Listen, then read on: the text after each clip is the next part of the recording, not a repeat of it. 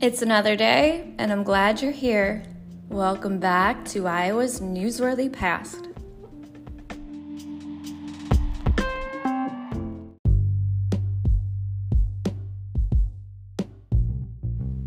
The following episode includes items published in the West Des Moines Express in West Des Moines, Iowa, on Friday, November 23rd, 1984.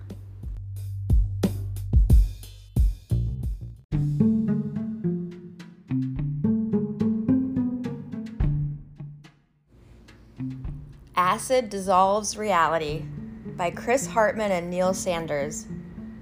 I got this feeling through my entire body, sort of a tingling feeling.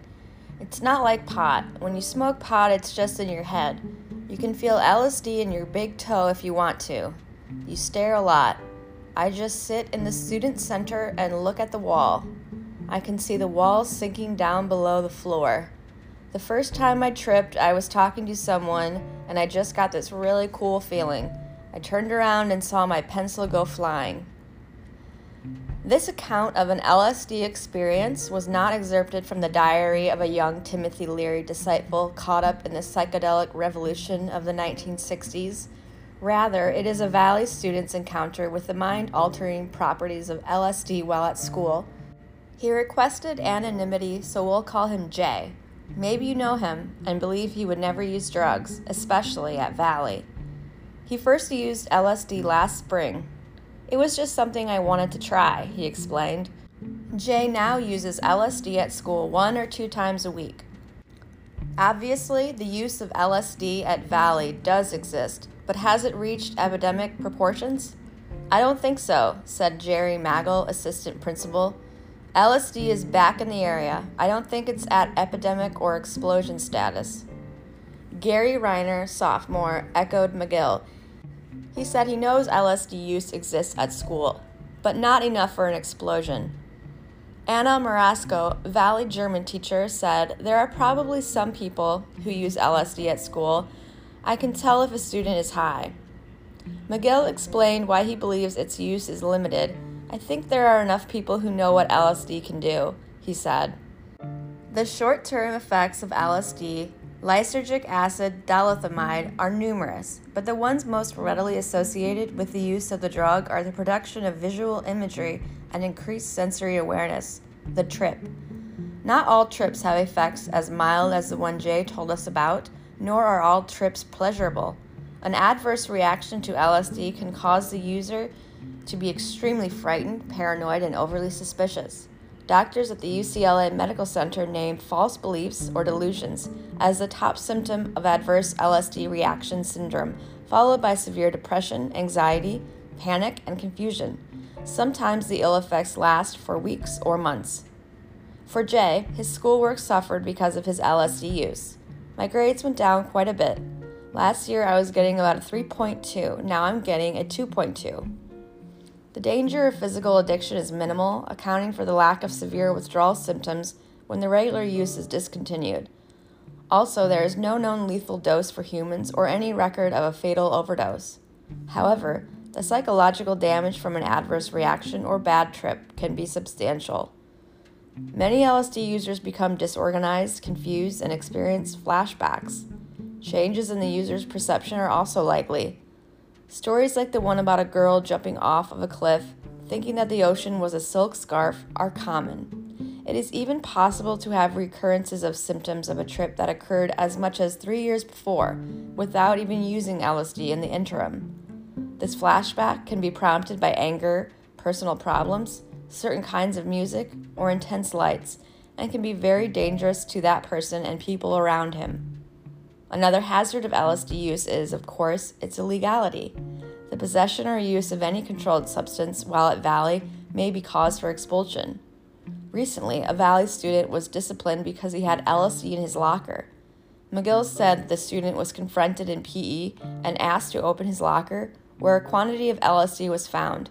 The student was expelled. McGill explained that the police would be notified if the amount of LSD found exceeded reasonable levels for personal use. In other words, the administration would assume that the drug was being delivered or distributed by the student. I think it should be legalized myself. I believe that if people want to do this to their bodies, let them, commented Jay. One reason for the popularity of LSD may be the ease in concealing it. In liquid form, the drug is very concentrated. An eyedropper full can give an LSD experience to over 100 people. Consequently, LSD can be concealed on stamps, envelopes, and even clothing. Jay said, "It's very, very easy not to get busted with it. It's just paper. It's not like having a bag of dope or a pipe in your pocket." The sale of LSD can be a lucrative business. There's a lot of money to be made, Jay said. You can buy a sheet of 100 doses for about $140 or $160, and you could sell it for $3 a hit. Right there, that's $300. $3 is an average price for one 120 to 140 microgram dose, according to Jay. Sometimes a double or triple dose can be purchased for $5. LSD doses around school receive creative names, from yellow Doonesbury's to holy purple pyramid to soccer ball. Jay also said that buying LSD was relatively easy if you know the right people. Anyone would sell it, he said. However, what people think they're getting could be vastly different from what they actually receive. Impurities in black market LSD have been found in analysis. Users often don't know exactly how much LSD they are purchasing. Many times, dosage are much less, and in some cases, much greater than the dosage that was thought to be purchased. According to Jay, the risk of buying fake LSD is low. Any experienced user would know if the drug was LSD or not. There's no substitute for acid, he said. Finally, Jay indicated a desire to quit using LSD, but is not sure if he can give up the drug's effects on him. "I like to do it, it's really a neat thing, but I want to quit because my grades are going down." Illegal hunting threatens WDM residents' wildlife. Illegal hunting in West Des Moines is endangering people, pets, and property as careless individuals disregard city ordinances and common safety considerations. The car full of youthful hunters with guns bristling from the windows stopped on 50th Street near Fuller Road. It looked like they were road hunting. Scanning the harvested cornfield, the 5 occupants began unloading from the car. When informed that hunting is banned within the city limits, one of the young men with guns became irritated. "Don't worry about it," he said belligerently. The car was gone when the WDM patrol officer arrived on the scene 15 minutes later.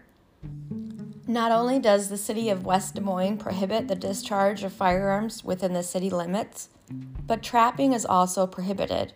It is also illegal to carry or transport loaded firearms within the city limits.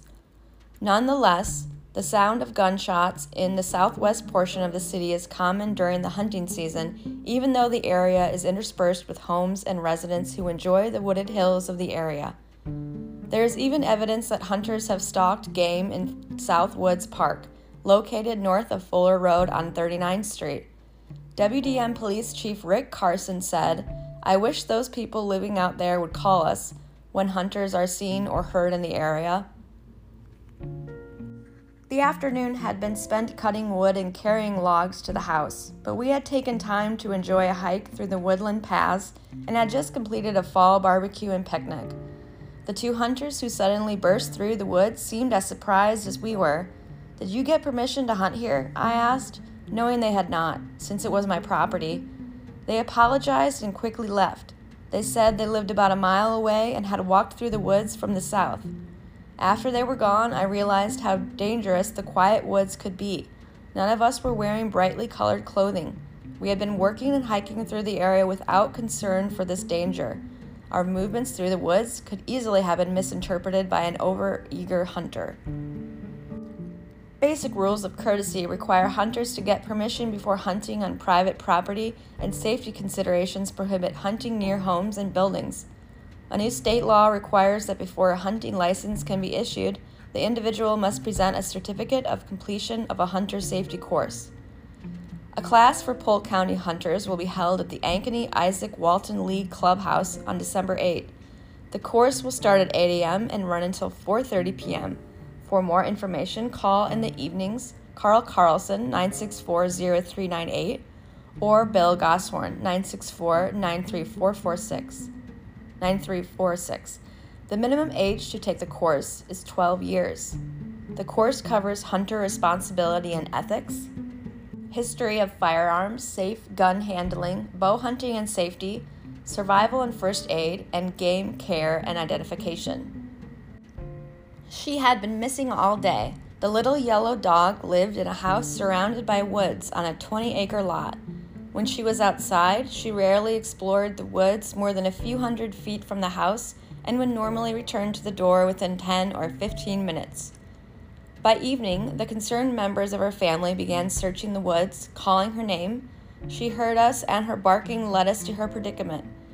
She was caught in a trap placed without permission in the small creek north of the pond. Fortunately, no bones were broken in her tiny foot, but she had been suffering and hopelessly trapped for more than 12 hours. There was no owner identification on the trap, as required by state law. In late 1982, Lloyd Clark, 5000 Grand, reported a similar incident to the West Des Moines City Council, which then determined that trapping in the creeks and woods of the city should be prohibited. The city of Clive also prohibits trapping within the city limits and recently ticketed a youth responsible for placing traps in the 2100 block of 100th Street. The youth also suffered an injury to his hand when it was caught in one of his traps. We walked past the barn and suddenly spotted the deer in the trees 100 yards away. They spotted us first, and we caught a glimpse when we heard them run for cover. The doe hid behind a tree, and I could not get a clear view through the camera, although I could see her watching us intently through the branches. The two young deer hid behind her. No good photos yet, but we had observed the deer family weekly since spring when she led the twin fawns to visit the salt block.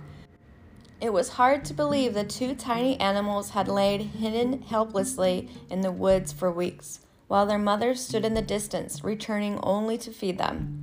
But since homeowners in the area mostly comply with a WDM ordinance requiring residents to confine their dogs, the fawns were safe from this threat. The deer stood still for several minutes, but when we tried to move closer, they effortlessly bounded over the barbed wire fence and ran to the top of the hill. I was amazed at the grace and speed of the animals.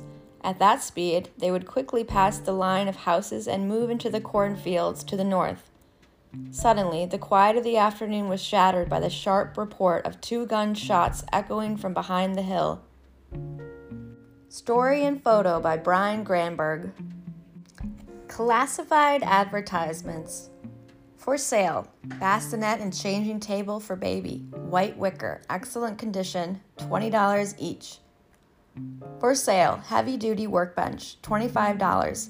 Colonial bookcase headboard, $15. For sale, dinette set, large table and 4 chairs, $50. Chairs, clawfoot rocker, kitchen cupboard, mahogany back bar, 73 Nova hatchback parts. For sale, Doberman puppies, registered with shots, wormed and ears done, fawns, blues, and blacks. Cabbage Patch dolls, 3 sizes, choice of sex, eye color, and hairstyle. Pool table, bar size 3/4, solid slate top, good condition, $500 or offer. For sale, AMF 8 HP tractor, 36-inch mower, snow blade, chains, and weights. Excellent condition. Many new parts. $450. Bedroom set, white French provincial dresser with mirror, hutch with 3 drawers underneath, nightstand, and desk and chair. Double bed with matching headboard. Color TV RCA 25-inch combination radio and stereo and TV. Beautiful cabinet, guaranteed. For sale, refrigerator and gas stove, avocado green, good condition.